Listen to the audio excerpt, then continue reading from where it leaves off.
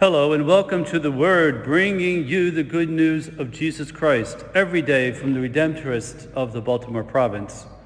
I am Father Knapp of Holy Redeemer in Washington, D.C. Today is Friday of the 34th and last week in Ordinary Time. A reading from the Holy Gospel according to Luke. Jesus told his disciples a parable. Consider the fig tree and all the other trees. When their buds burst open, you see for yourselves and know that summer is now near. In the same way, when you see these things happening, know that the kingdom of God is near. Amen, I say to you, this generation will not pass away until all these things have taken place. Heaven and earth will pass away, but my words will not pass away. The Gospel of the Lord. The liturgical year in the Catholic Church begins on the first Sunday of Advent, which is in 2 days. In these last weeks of the present liturgical year, many of the Gospels contain the words of Jesus about the end times. He uses some pretty graphic language, such as the destruction of the temple, wars and insurrections, persecution of believers, the fall of Jerusalem, and the coming of the Son of Man. Jesus wants us to realize that this world will eventually pass away. Perhaps these last weeks of the liturgical year is a good time to contemplate our own mortality. Today's gospel about the fig tree is quite tame.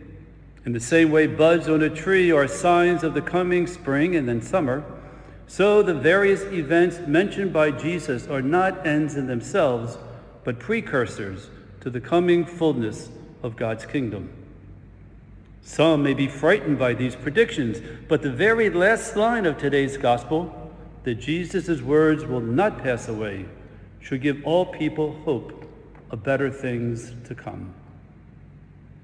What are his words? That he came to bring life, that all people are invited to the kingdom, that all are called to share in God's love for all eternity. According to one catechism, God made us to know him, to love him, and to serve him in this world, and to be with him for all eternity in the next. The very reason why we have been created is to be with God forever. Because of his birth, death, and resurrection, Jesus has paved the way for our transition from this world through the gates of death and into eternity. In the Gospel of St. John, Jesus tells his disciples that he is going to prepare a place for them in the Father's house, and then he will come back and take them to himself. That Greek word that is rendered in English as take can also be translated as receive. What a comforting thought. At the moment of our death, Jesus will receive us into his arms and carry us into eternity. Hopefully this idea makes our mortality, our death, less fearful. Today the Church also celebrates the memorial of St. Catherine of Alexandria, who lived in the 4th century. According to sacred legend, she preached the gospel throughout Egypt. The pagan emperor Maximus imprisoned Catherine, but that did not deter her from sharing the good news, which eventually led to the conversion of the queen and the leader of the armed forces.